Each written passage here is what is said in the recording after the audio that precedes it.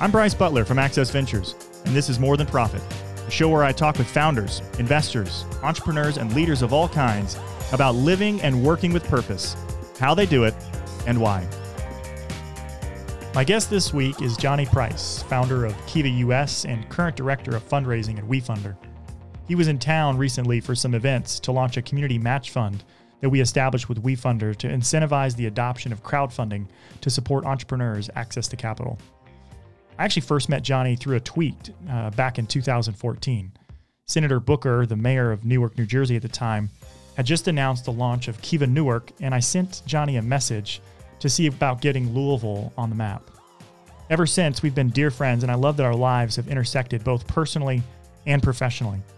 He's an impressive person that I admire as a husband, as a father, and as a leader, and I'm excited to share his story and what has shaped him through the years. A story that's included him representing his college in 14 sports, believe it or not, which was a funny aside. Soccer, cricket, tennis, ping pong, water polo, rowing, badminton, go-karting, foosball, pool, chess, basketball, netball, and ultimate frisbee. Growing up, you went to Cambridge, but even before that, what are some of the earliest moments you have that kind of, as you would put it, or as you think about it, shaped some of your worldview and how you think about community and the role of business and the role of money in community?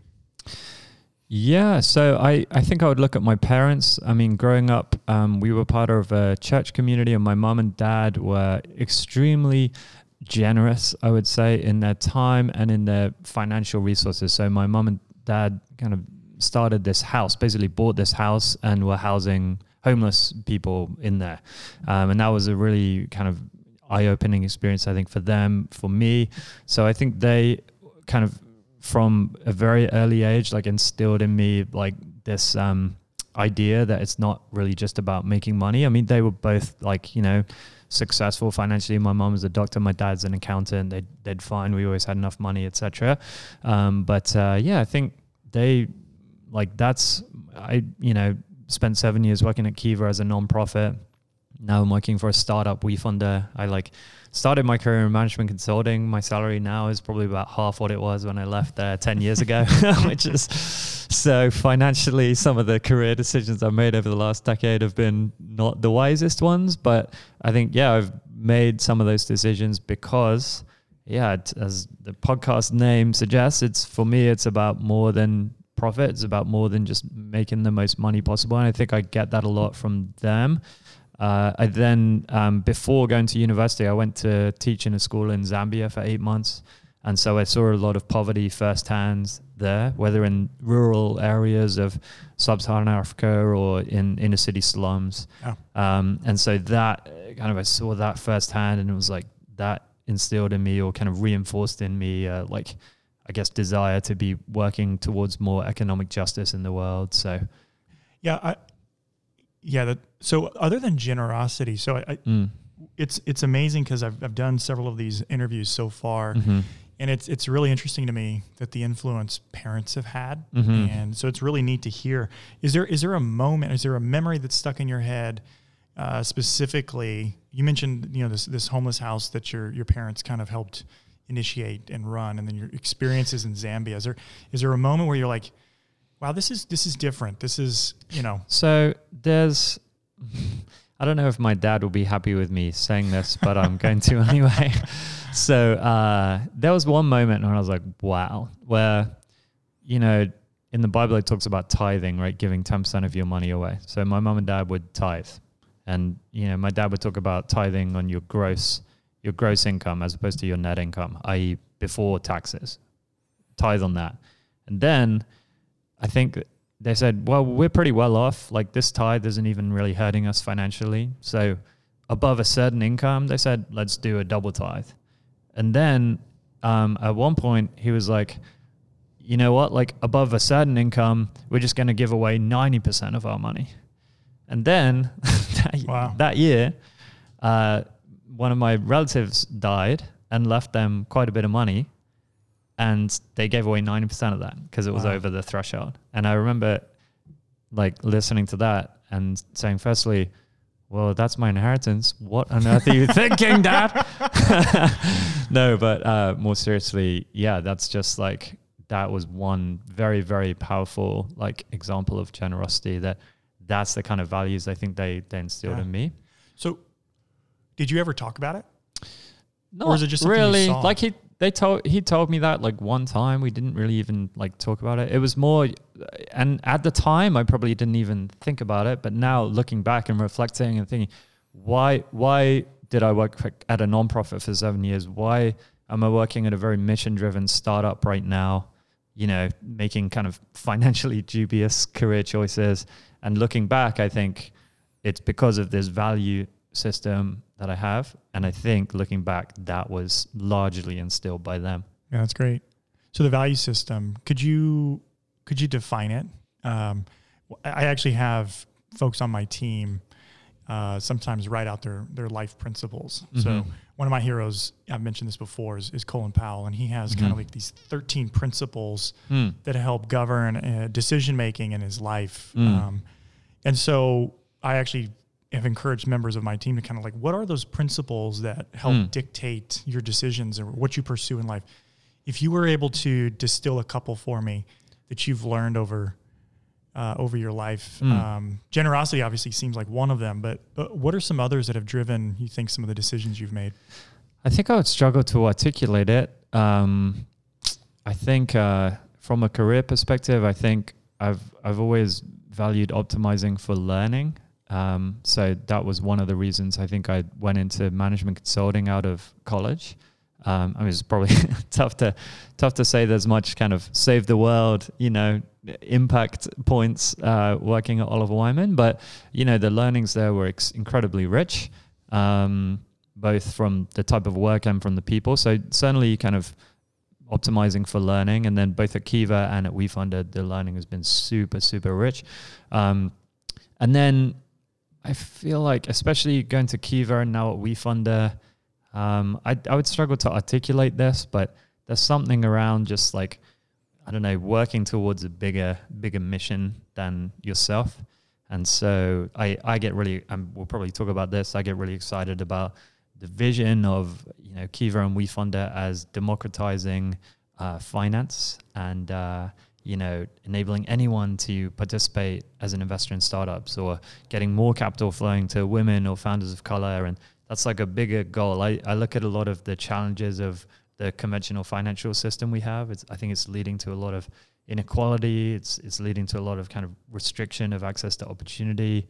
And so kind of dedicating my career to working towards like changing, that system for the better, striving for more economic justice in our financial system. And one thing a third thing, maybe I'm just kind of spitballing here. This isn't very well thought through, like Colin Powell's 13 principles, but a third one would be in the last few years, since becoming a dad 3.5 years ago to my daughter Felicity, now I have a son, Carlisle, who's 18 months old. So in the last few years, just being present for them, and there's a definite trade-off for me from a work-life balance perspective. Sure. WeFunder could be all-consuming, could be 100-hour-a-week job easily, but I've deliberately made a trade-off to, make sure I'm home at 6 p.m. to hang out with them before they go to bed. So sure, those would be 3 principles, but that last one kind of coming in more in the last few years. Yeah. Well, and I think that can carry over into beyond a dad. It might be something that's more prevalent, but I think in our friendship for the last couple decades, as you mentioned, yeah. But just being present with friends, you've been available if I'm in San Francisco or wherever. I think presence is an important thing, just to be present with people. So it can be at work, present with the people you're working with, present with your coworkers, present with your customers. Yeah. But I think that's a good principle. Yeah. The optimize for learning is interesting, because I did want to dive into the Oliver Wyman a little bit, because I remember you and I talked offline about your shift and, what you were doing at Oliver Wyman. It is an interesting path, learning all these principles of generosity from your parents, going to Zambia and teaching among very impoverished communities, and then going into management consulting. So it's interesting to hear you say it was a great opportunity to learn and grow. But then there was a point where you were doing lots and you were actually doing really well at Oliver Wyman, but you were not fulfilled.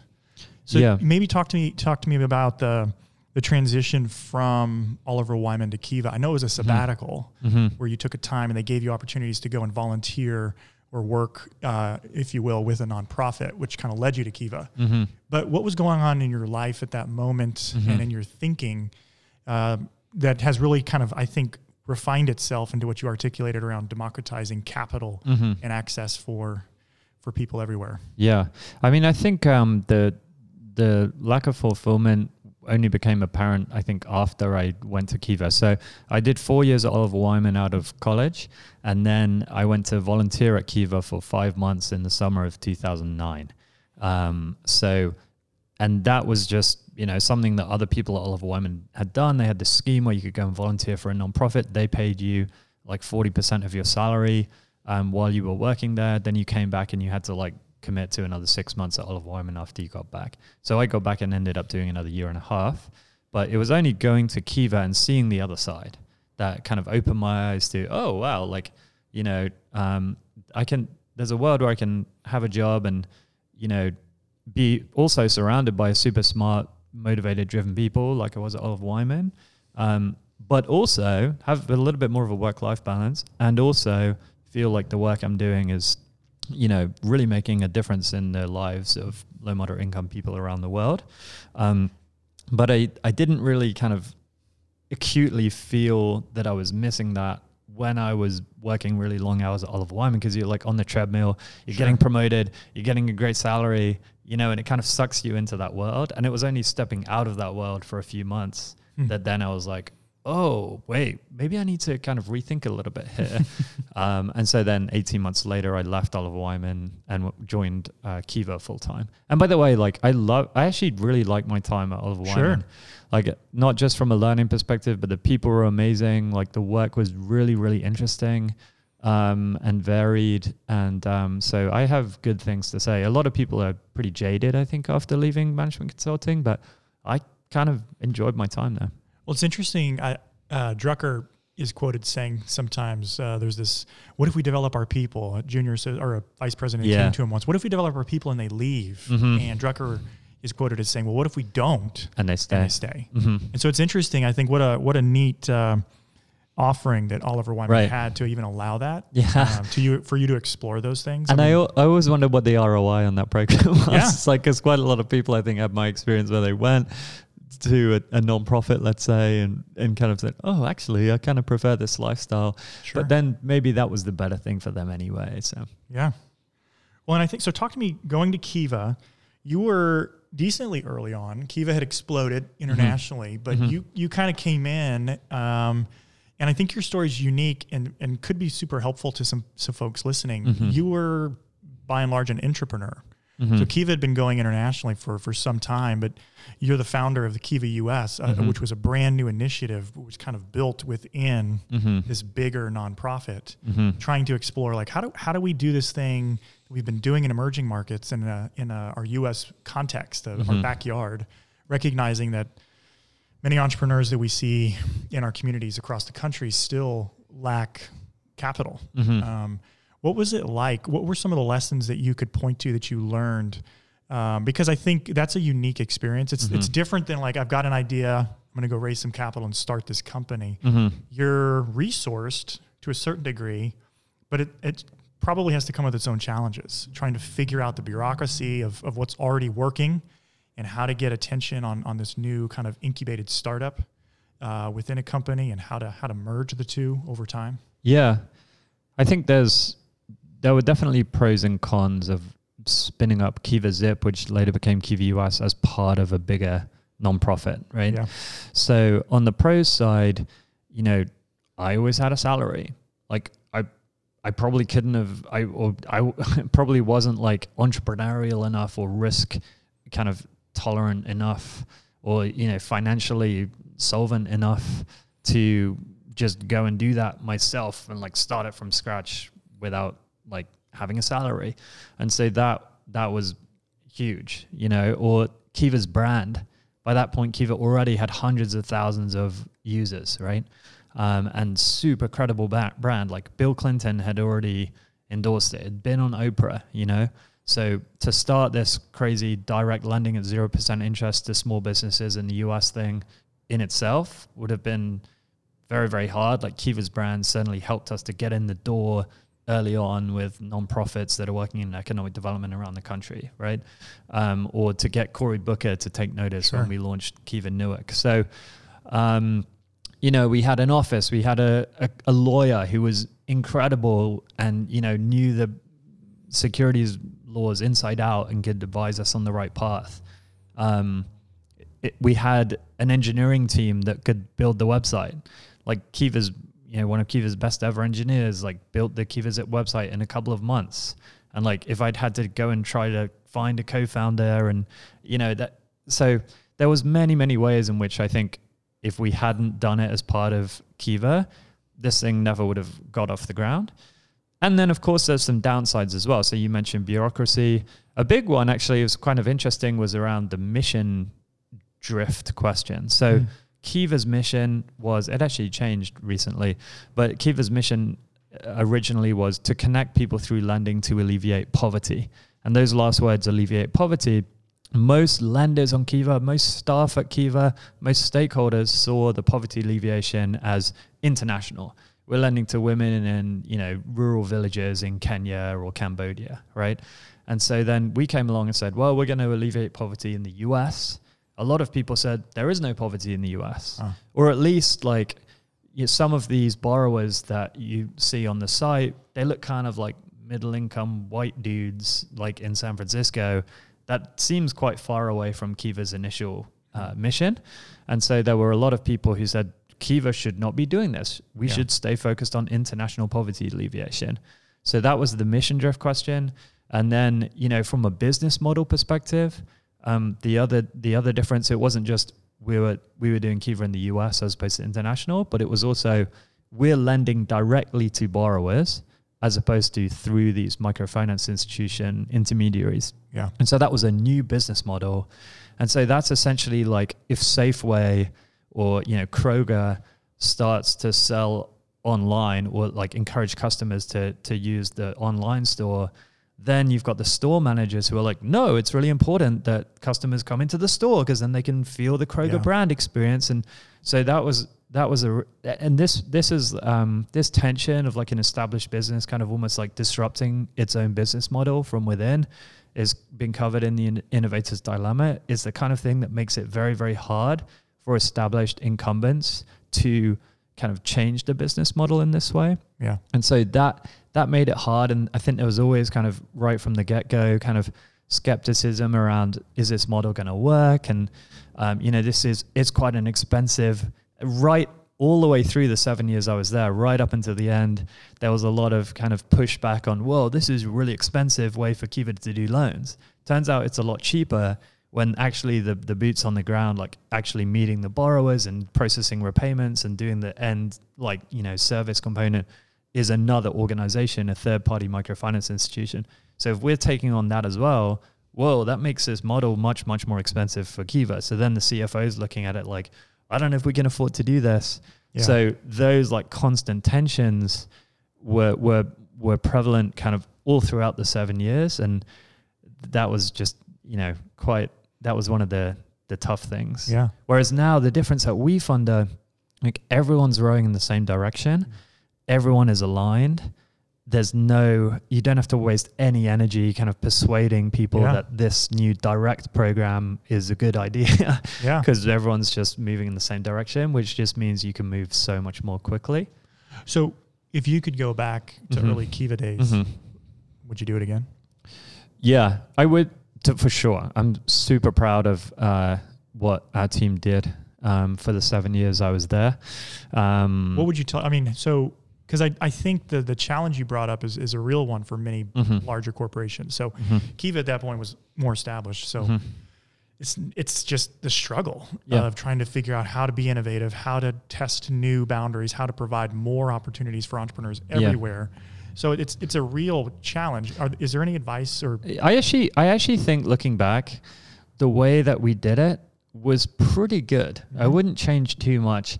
And I would give a lot of credit to Matt Flannery, who was one of the co-founders of Kiva. And he really, I think, him and Premal Shah, another co-founder, were really the driving force for testing this more direct model with Kiva Zip. And so I remember one meeting early on. So I'd just come out of management consulting, right? And in management consulting, lots of meetings, lots of PowerPoint decks, lots of stakeholder engagement, right? Hey, let's get everyone around the table and build consensus, blah, blah, blah, like you do in big companies. And so I was like doing a lot of this. We'd have a working group meeting on Kiva Zip every week and present a PowerPoint deck. And Matt was just like, and he's a founder, right? He's an entrepreneur, way more of a founder than I will ever be. But he's just like, dude, you're having too many meetings, too many PowerPoint decks. I want you to like go into a silo, don't talk to anyone, get your head down and like move as quickly as you can.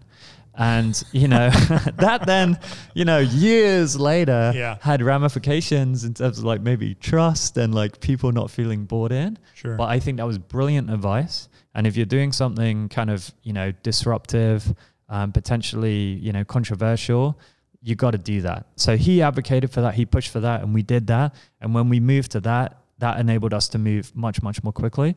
And then he would give us a ton of air cover. So if other people on the team were like, I don't really know what these Kiva Zip guys are doing, then Matt would like, kind of say, oh, it's fine. Like, he was like the champion and as the CEO of Kiva, like giving us a lot of cover. So that worked really well. And then he left, and then that became a little bit more challenging. We didn't have the air cover. Then we had a new CEO come in, Martin, and he again was like really enthusiastic about what we were doing. He saw it was a great way to grow the Kiva lender base by these US borrowers like bringing their own networks to lend to them. And so having that air cover that then enables you to kind of not worry all the time about trying to communicate what you're doing or getting people on side and enabling you to execute and move as quickly as possible, that's the critical thing. If you don't have that, then you spend all your time trying to like persuade everyone. They're probably never going to be persuaded because if the store manager at Kroger's end of year bonus is tied to sales in store, then the last thing he wants to do is like see more revenue flow through the online channel, right? Yeah. So you got to have the air cover. You kind of got to silo it off and encourage that kind of disruptive entrepreneurial team to move as quickly as they can. So then you go to WeFunder. Mm-hmm. So I've got a quote from you here, and it says, I live in the heart of Silicon Valley, which you still do and you have for a while, in the era of technological revolution. I look around me and see affluence unparalleled in the history of the world. This is an eloquent quote. I know. I found it to be... You sure it was me? It was you, yeah. Talk to me a little bit about that quote, because I think transitioning to WeFunder, because I feel like what you've been focused on as a person, your worldview and what you're about, has really kind of taken shape through your experiences at Kiva and now at WeFunder. So talk to me, can you expand on that quote a little bit? Like what are you, as you juxtapose what you see and what you're experiencing in the Valley, this affluence with the poverty and the inequity that exists. Can you expand on that a little bit? Yeah, I think probably the next part of that quote, I can't remember where that was from, but probably the next part of that would have been, we're in the like Silicon Valley in the early 21st century is like where it's at, right? It's like, this is a century of technology. Silicon Valley is the epicenter of that. You got all these IPO millionaires and billionaires. This is an affluent place, and there's a lot of homelessness in San Francisco. And if you look at most metrics of economic inequality in the US, by the way, globally, we're doing better now than we were 100 years ago, right? A lot of people in China have pulled themselves out of poverty.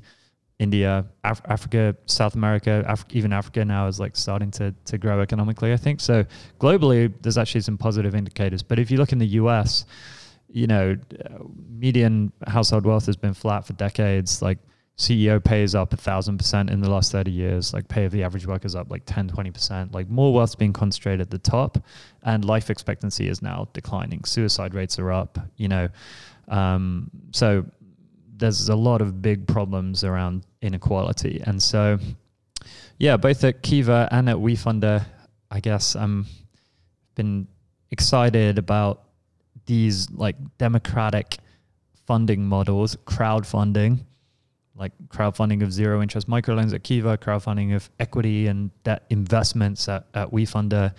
Like I kind of am hopeful that just as in politics, if you go from like a monarchy or an aristocracy where there's like gatekeepers that are controlling decision making, then you go to a more democratic political system where people have a vote, individual people have a vote, and initially as men and then women and then African Americans, more and more people are getting the vote. Hopefully over time that's leading to more equitable political outcomes.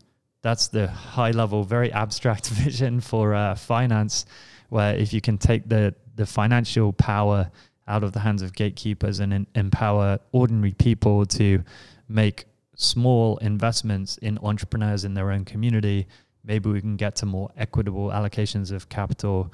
Maybe we can get to more, kind of positive social outcomes in our financial system.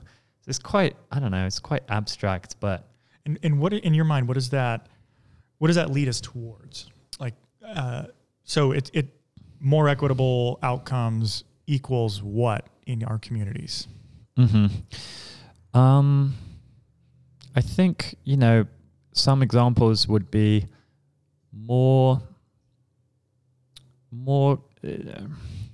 right now there's a cycle, right? There's a kind of a bit of a vicious cycle where, let's say African American household wealth is 10% that of white household wealth, right?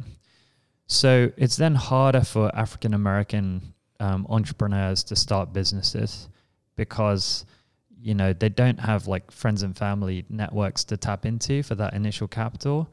Most VCs are white men, and so maybe it's harder, and not much capital is going. If you just look at the numbers, right? Like 1% of venture capital went to African American founders last year, I think, versus like 11-12% of the population. So, it's harder for African American entrepreneurs to access capital. I think it's a similar story on the commercial loan side.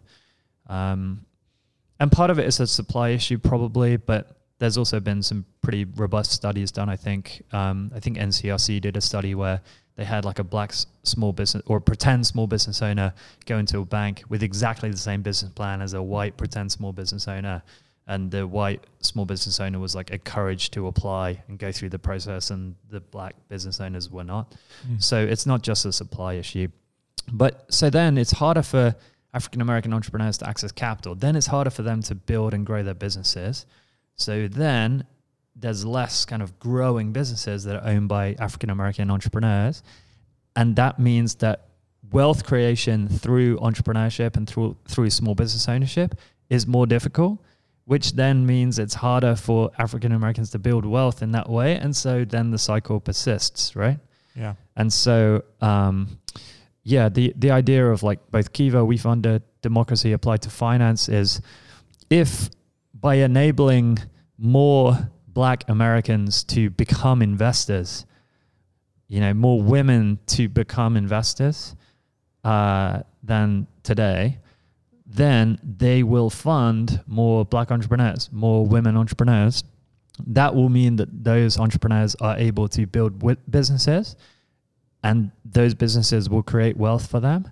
And gradually we can chip away at this wealth inequity where currently I think like Black kind of household wealth is projected to go to zero in, I don't know the date, it's like a few decades into the future, but so it's like more capital flowing to businesses, give more entrepreneurs of color or low-income entrepreneurs a shot, enable them to create wealth in that way, and kind of over the long run start to chip away at economic inequality. And obviously investment and entrepreneurship and startups, small business, that's like one component. There's many, many other components of wealth inequity, right? Like housing and criminal justice reform and money in politics and healthcare and blah, blah, blah. This is only one aspect of that, but that's the aspect I've been focused on now, both at Kiva and WeFunder for the last decade. I've got another good quote of yours. Uh-oh. I know, it's good. America's finance system can be a mechanism for reinforcing the interconnections between the people that fuel it. If that's true, then perhaps that system can help bring people together rather than drive them apart. Mm-hmm. Maybe our economic transactions can shine a light on the fact that we are all human beings, people who want the best for our children and our world.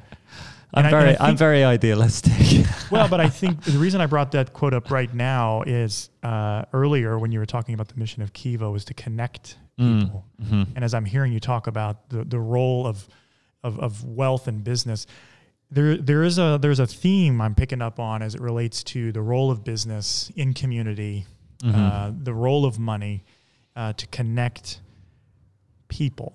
Mm-hmm. Some would say that's not the role of business. Mm-hmm. Obviously there's counter narratives as it relates to like profit and purpose. How would you respond to someone that disagrees, that says, you know what, I hear what you're saying, but that's what we have social services for. Mm-hmm. That's what the government is for, and business should just focus on making products and making money. Mm-hmm. What would you say to that person? Because you're in the Valley, and I think sometimes there is a Valley bubble, and I live in Louisville, Kentucky, and so there are parts of our country where this notion of kind of profit and purpose being not opposed to one another, but actually something we can pursue in unison is still a questionable thing. Yeah, I mean, I think there are two elements of that quote. There was one around like our finance system kind of bringing people together, and then there's another of our finance system kind of having a social impact or a double bottom line, or kind of looking beyond kind of financial profit. So on the second question, I mean, I don't know. I just for me, like, it's important that we're building a world that is a good world, and looking after people and not casting them aside, and looking after our environment and not trashing that. And if business and the market, in quotes, is driving us in a direction that is having very negative outcomes in a lot of areas, then like a higher GDP growth rate, I don't think is like enough of a kind of compensation for that. I don't think GDP growth should be the goal, actually. I think we should have a broader kind of set of indicators around whether we are kind of progressing as a society, which might be median wealth as or median income as well as mean income. GDP is obviously based on mean income, or it might be life expectancy, or it might be substance abuse metrics, or mental health indicators. I'm sure I don't know what all the metrics should be, but I just pretty passionately believe that we should be kind of moving in that direction. We fund as a public benefit corporation. We're a B Corp, so I feel there's more of a movement right now from like 20, 30 years ago. I think there's more of a movement. I feel like we're on the right side of a trend here, especially like millennial generation seems to be trends around conscious consumerism. So I'm optimistic we're moving in the right direction. The other piece, the connection piece, that's why I was joking that I'm like super idealistic about this stuff. But that was like, I remember one example on Kiva where, we had this like farmer in rural Arkansas. He was like raising Kiva, I would, statistically probably like a Trump voter, and this was at the time, I was writing this blog at the time of like, Trump, and I was like very feeling politically polarized in America, right? And there were lenders, kind of loony liberal lenders in San Francisco, like, lending to this redneck farmer in rural Arkansas, right? And then vice versa, right?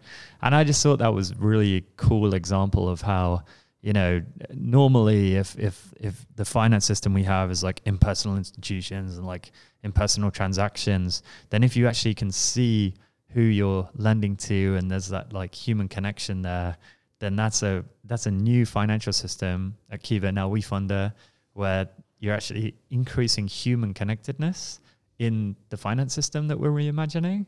And that's really cool. And I thought maybe there'll be some kind of cool side benefits to come out of that. It again, kind of abstract, very well, but I think it does connect to the first question. Yeah. I think ultimately when we connect as humans, and if we think about the role of business, it's really seeing the humanity. And so I think, as a business owner, profits are not evil, but at what expense? And so I think as you're articulating, like, how do we think about GDP? How do we think about what the metrics on success are? We employ people. We have customers that are people. We purchase goods from suppliers that are people. And I think when we can factor that value back into the equation, how might that change our understanding of profit? Right. And is it extractive? Or are we actually trying to do something that's additive? And so I think the notion of humanity and connection, when we can see the other for what they are, whether we disagree on X, Y, or Z or not, that shouldn't that be the role of communities in business? Yeah. Something like that. I think so. So you're now a WeFunder. You've got this laser focused vision. What are you excited about? And if you could, because I think you're pretty good at this, like 5 years from now, 10 years from now, what do you hope WeFunder is accomplishing? As in its role, as a public benefit corporation, lined up behind this notion of democratizing access to capital for entrepreneurs across the country. What do you hope WeFunder is able to accomplish in that time frame to really see the needle move towards this connectedness that you're talking about? 5 things off the top of my head. One, obviously a lot bigger than today. We did about 40-50 million of investment volume last year, which is a drop in the ocean. So obviously we want to be a lot bigger, having grown a lot. And that means essentially the result of that is more investment capital flowing to early stage entrepreneurs. And is that more just validation from your perspective? Like more money just means there's the validation of the platform and just crowdfunding in general? It does, but I think the goal for me is, I think we as a company think we should give more chances to founders throughout America, probably the world, but let's start with America.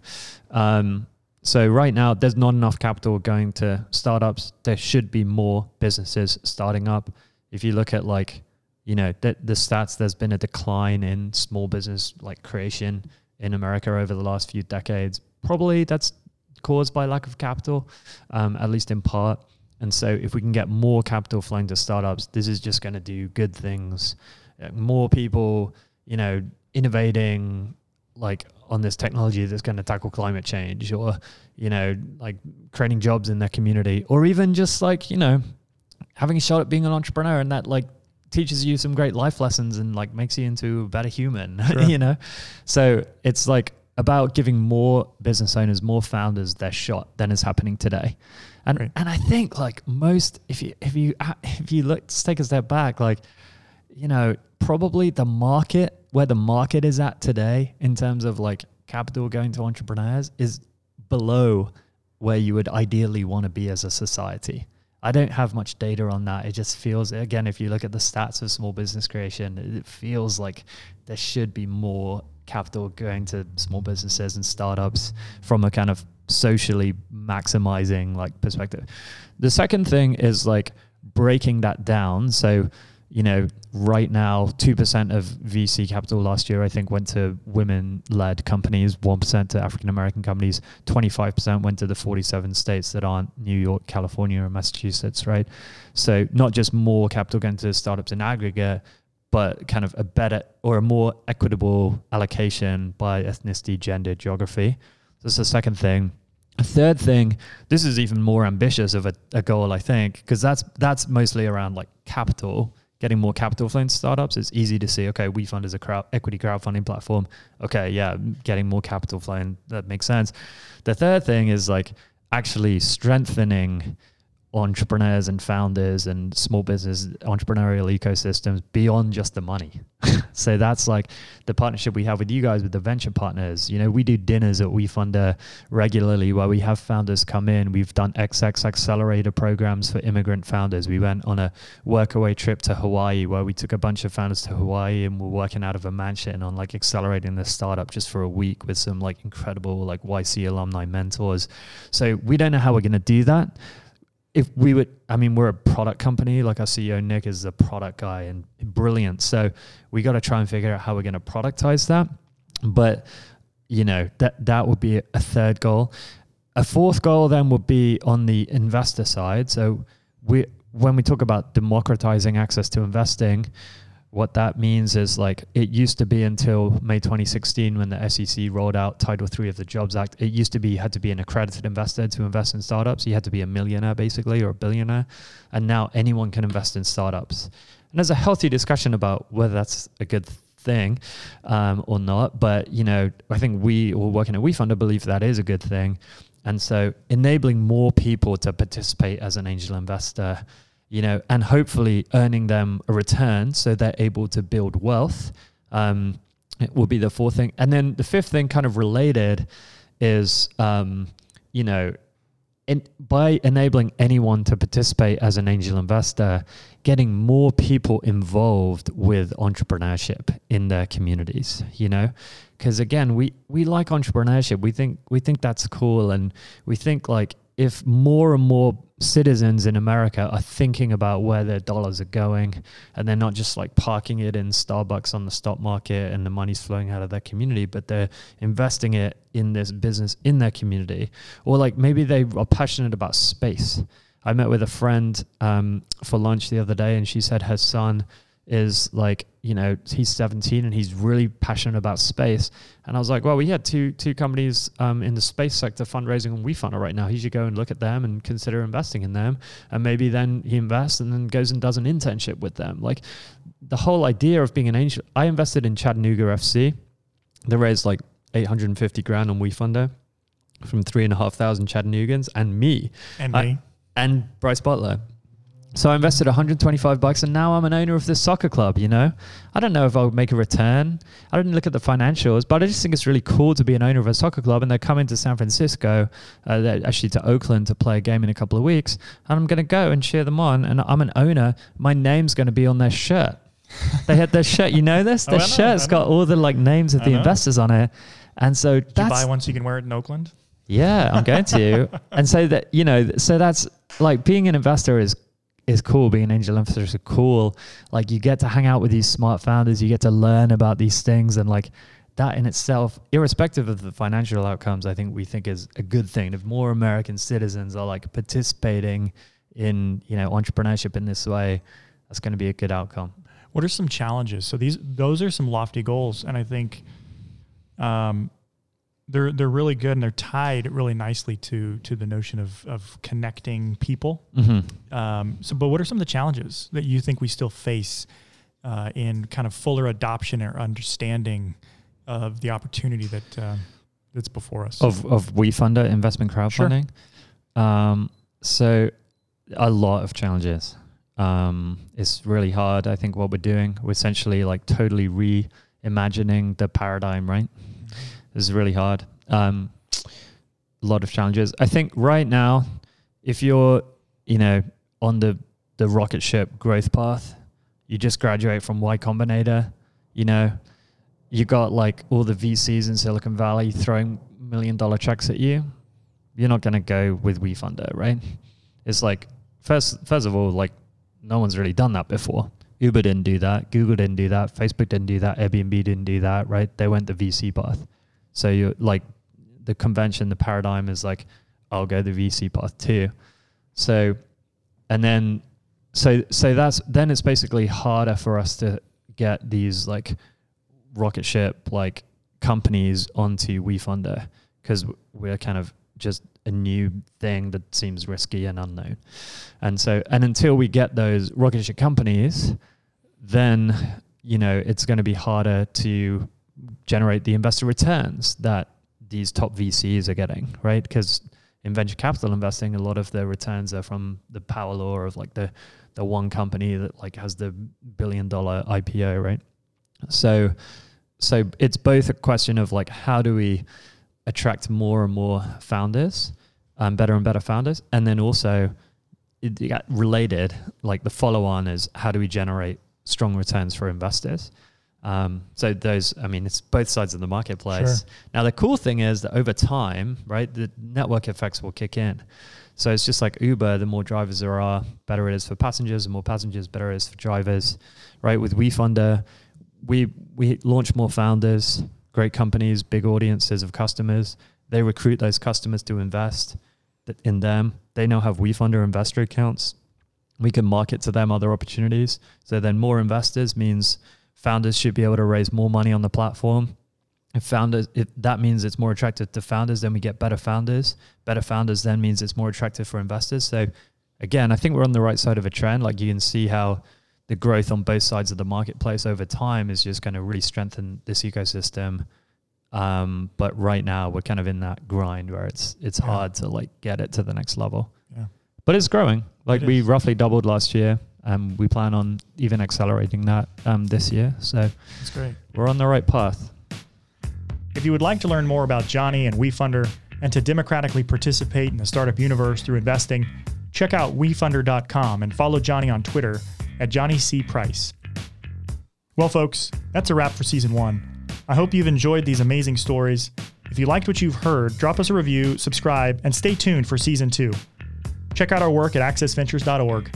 I'm Bryce Butler. Thanks for listening.